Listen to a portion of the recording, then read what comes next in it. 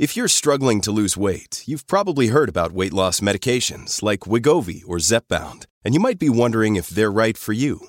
Meet PlushCare, a leading telehealth provider with doctors who are there for you day and night to partner with you in your weight loss journey. If you qualify, they can safely prescribe you medication from the comfort of your own home. To get started, visit plushcare.com/weightloss. That's plushcare.com/weightloss. plushcare.com/weightloss.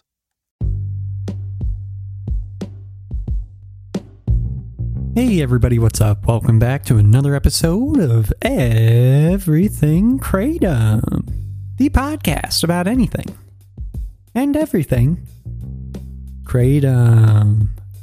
Great to have you with us on this Monday morning, hoping all is well with you. As always, starting off the week right.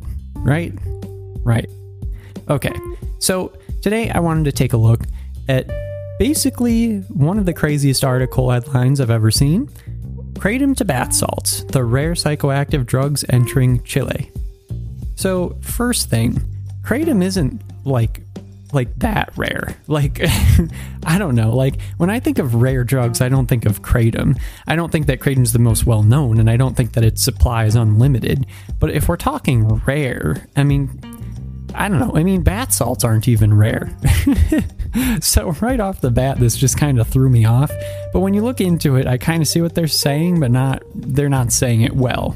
So basically, Chilean authorities have been seizing huge shipments of drugs. And lo and behold, one of those types of drugs is Kratom. So they discovered 40 kilograms of Kratom powder, and they said that it's a psychoactive substance extracted from the leaves of the Southeast Asian Kratom tree.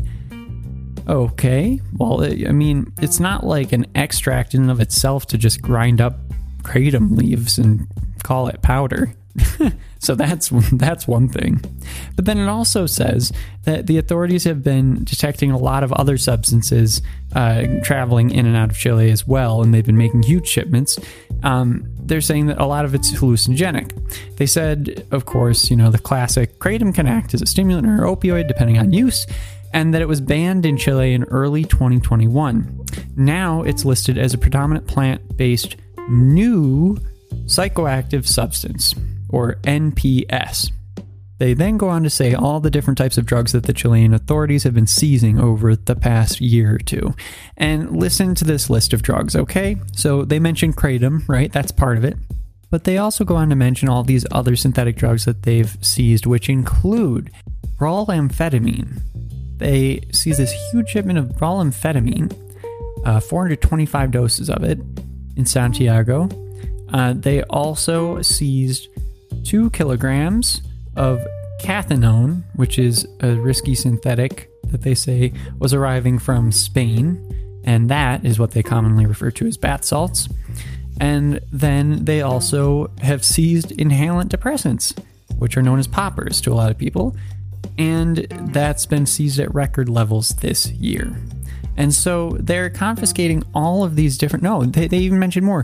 Phenethylene, another amphetamine type of substance popular in the Middle East. So they're seizing all of these different synthetic drugs. They're coming second only to Brazil in terms of the amount that they've been seizing recently and finding when they do these raids. And it's just crazy to think about all of the substances that they are seizing here, and then the fact that they're mentioning Kratom in the same sentence as any of these. When someone listens to this article, is not the first thing that they think, which of these don't belong? Because that's the first thing that I think. Kratom or brolamphetamine or poppers, inhalant depressants, or, this other one, which I can't even pronounce. I will leave it to you to look at. And then phenethylene. Come on. So basically, all I'm getting out of this is they don't understand Kratom because they're calling it a synthetic stimulant, and then a synthetic psychoactive stimulant, and that's not true. So I don't know. It always just gets me whenever someone does that. I think, partially because since I live in a part of New York that's right on the border with Vermont, and Vermont has it illegal. You look at Vermont and they classify kratom as a synthetic cannabinoid, and it's not synthetic and it's not a cannabinoid. One must get a little bit irked by that sort of thing. So that's all that's happening. But I think that that's really funny that it's mentioned in an article with bromoamphetamine and phenethylene and poppers and bath salts, and kratom. Which of these don't belong? You tell me. All right, everybody. We'll leave it there for now. Enjoy the article. The link is in the description of this podcast, and I will let you check it out. Take it easy, everybody. We'll be back tomorrow. Bye-bye.